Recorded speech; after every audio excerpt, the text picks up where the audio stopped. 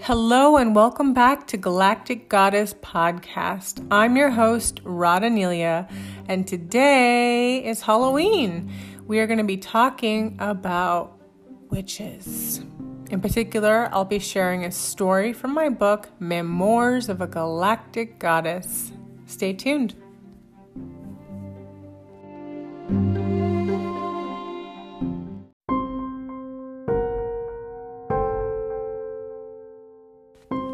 Happy Halloween!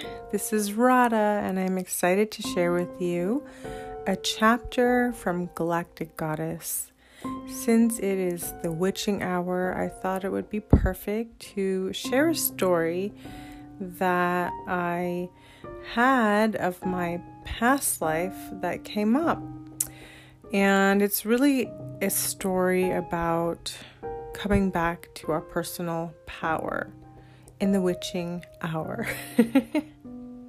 It's called Betrayal of the Feminine. Every breakdown leads to a breakthrough. Learning to use your voice empowers yourself and others. In a past life regression, I burned in the fire of my demise. It was a betrayal of the feminine. I had been an apprentice under a male alchemist. It was a secret mentorship where I had learned to be a proficient alchemist. I felt that I had learned everything from my mentor and no longer needed his guidance. We still had a friendship, and I was grateful for his mentorship. I thought all was well. I was happily married with a child.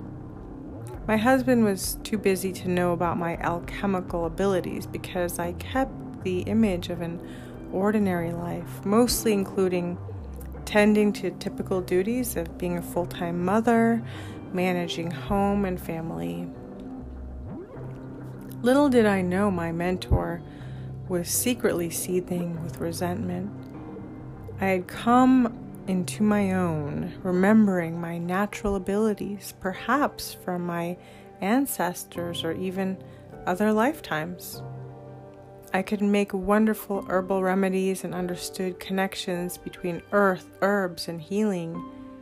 My mentor couldn't take no for an answer, and when I refused to come back, he went to the authorities and reported me as a witch. I was dragged from my family home and put into a cold jail cell until it was time for my trial. In my regression, I saw myself on the stand. I was wearing an outfit, a large skirt with a petticoat and a collar, which was so uncomfortable. My throat felt restricted.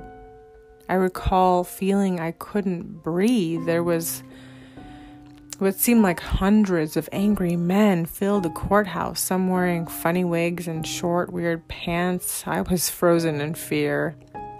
They demanded that I speak up and defend myself. I could do neither. This went on for far too long as they read off a list of all the sins I had allegedly committed. Fabricated lies I recalled in my regression, thinking, there's no way out, no escape, no defending myself, no winning. With the fever around, calling out witches, and these people were almost foaming at the mouth to see me persecuted as all the women before me had been.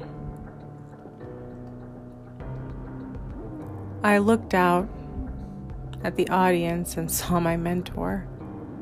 He was smug. He had achieved what he wanted and could never be threatened by me again. We both knew my fate. The voices blended into a murmur. I wondered how it would feel to die. I felt helpless, hopeless. I looked out at my husband, who was just as weak as I.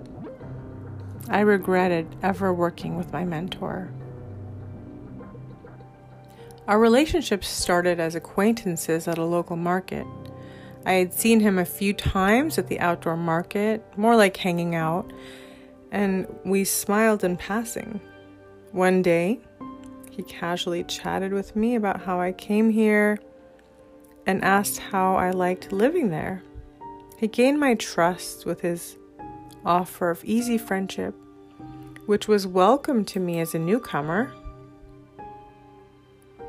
One day, he said he wanted to show me something. He lived right around the corner. I didn't think much of it, so I stopped by after shopping at the market. He said he wanted to read me something, a book of herbs used medicinally. When he did, something lit up inside of me. It was an energy of new excitement. He saw my spark and asked if I wanted to learn more. But of course I did. And that is how this mentorship began. We made holistic medicine from herbs. I had a thing with nature, and it came so naturally to me. I was able to configure plant chemistry based on my intuition, rather than what was instructed in the books.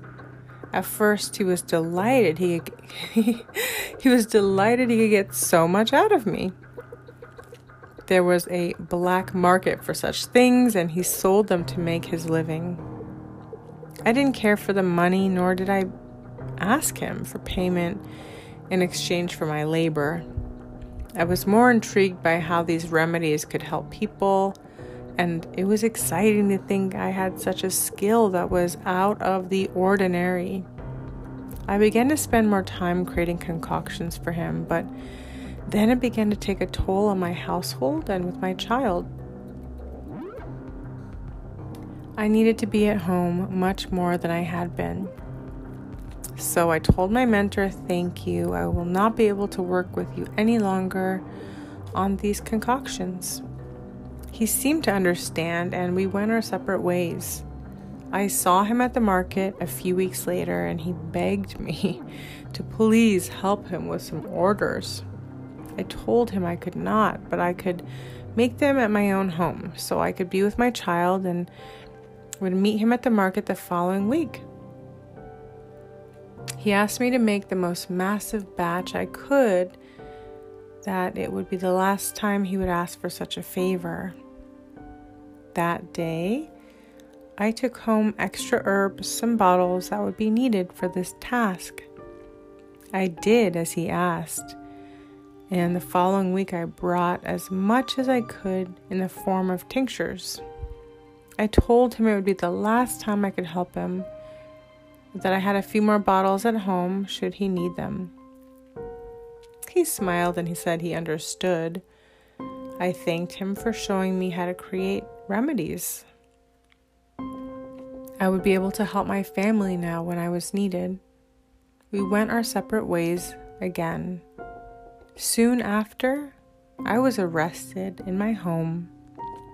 The authorities said someone had reported I was brewing witch potions and casting spells at my house.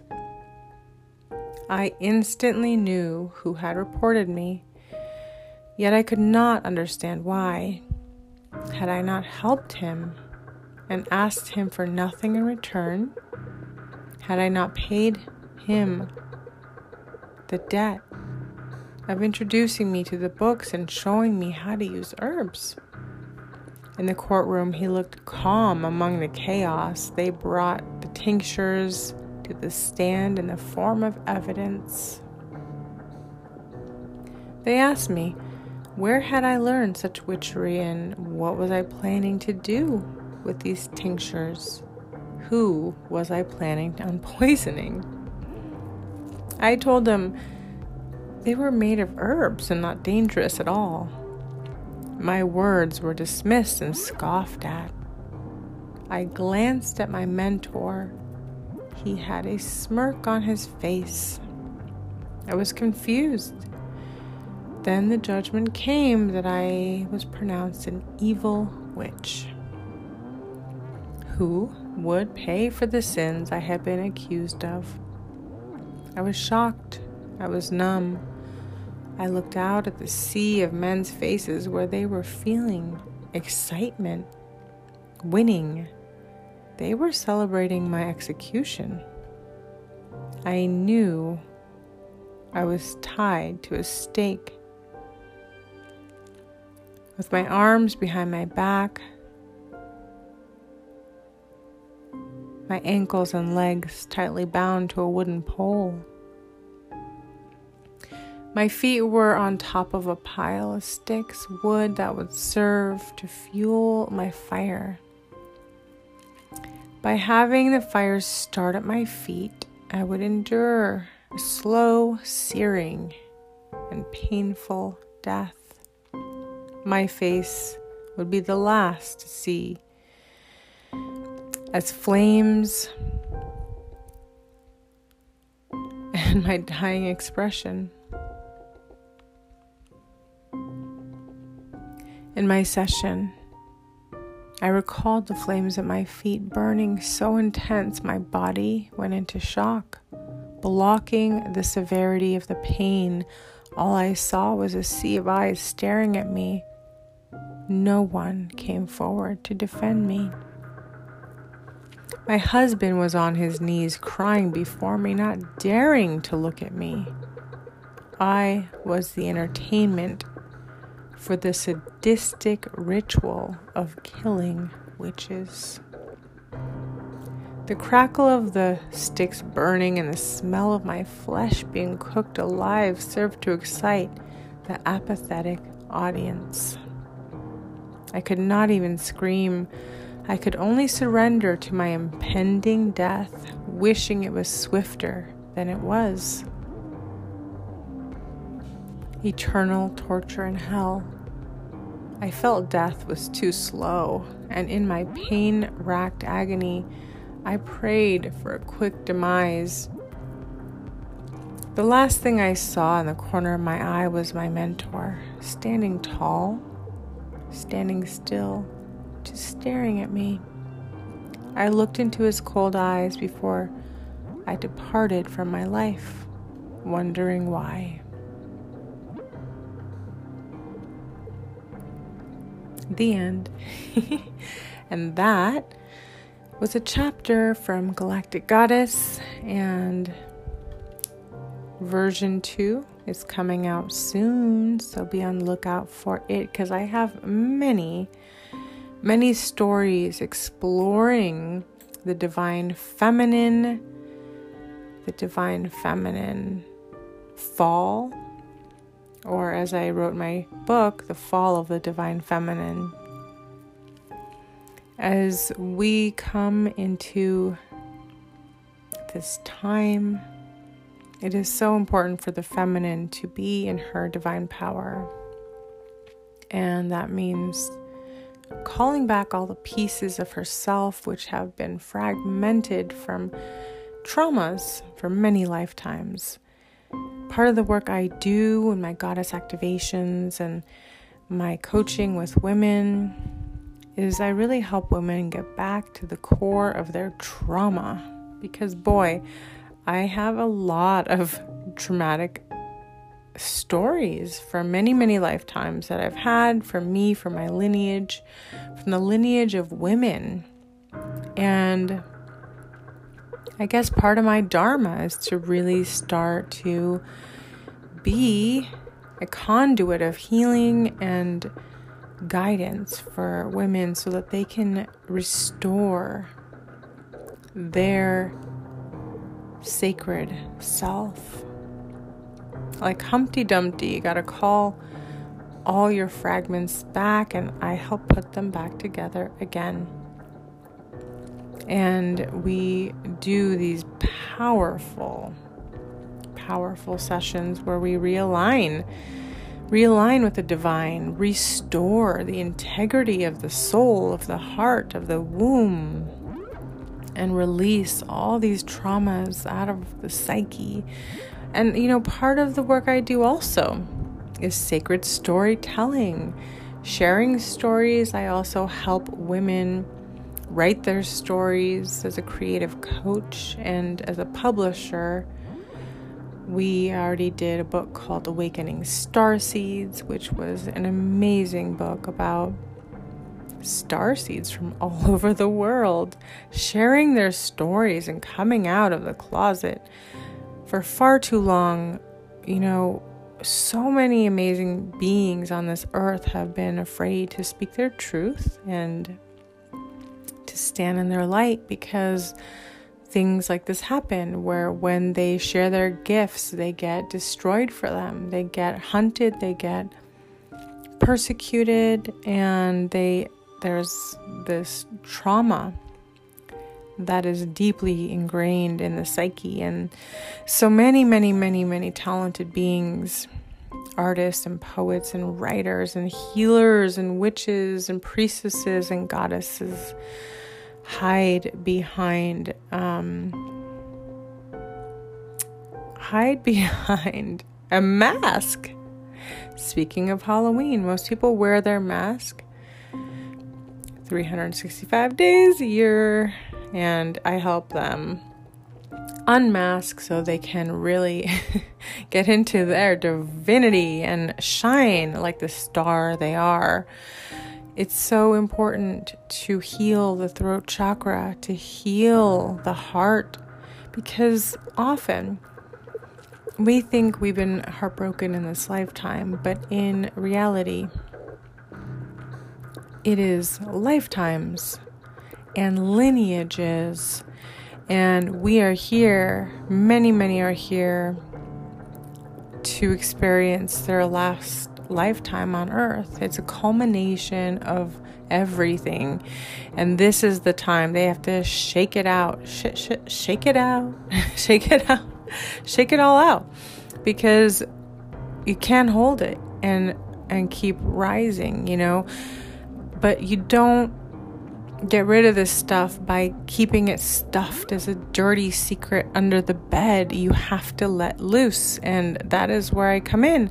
I love to share stories. I share a lot of my traumatic stories, not because I want people to feel sorry for me, because I certainly don't. I feel that it's important to share so that other women know, and men, that they're not alone, that tragedies and dramas and traumas have been going on as far back as the Kali Yuga. This cycle is coming to an end. The Kali Yuga being, this tumultuous time that we're in. And it's foretold that it's coming to an end. And as it comes to an end, it gets worse before it gets better. All of the dark shadows come to the surface. And that is something I do not shy from. Most people want to be spooky on Halloween. And I say, face your shadow every day and you will be the most powerful person. And you will gain back your power, because when you fully integrate yourself, when you call back your soul fragments, when you do the work, you get the results, and you get to feel and be the person that you truly are here to be. Your Dharma becomes activated. Your soul blueprint activates, and it's beautiful. I've done many sessions for many years, a decade of working with mostly women. And one of the things I do is we work on, your soul purpose, your Dharma, and also activating your original soul print before the trauma. And when we can get to that point, oh my goodness, it's amazing. So this Halloween, you may be putting on a mask, but do so. Practice taking off your mask when it's not Halloween. How about that? I hope you enjoyed my story, and I'm sending you so much love. If you'd like to reach out to me, you have some links below. Many blessings and much love.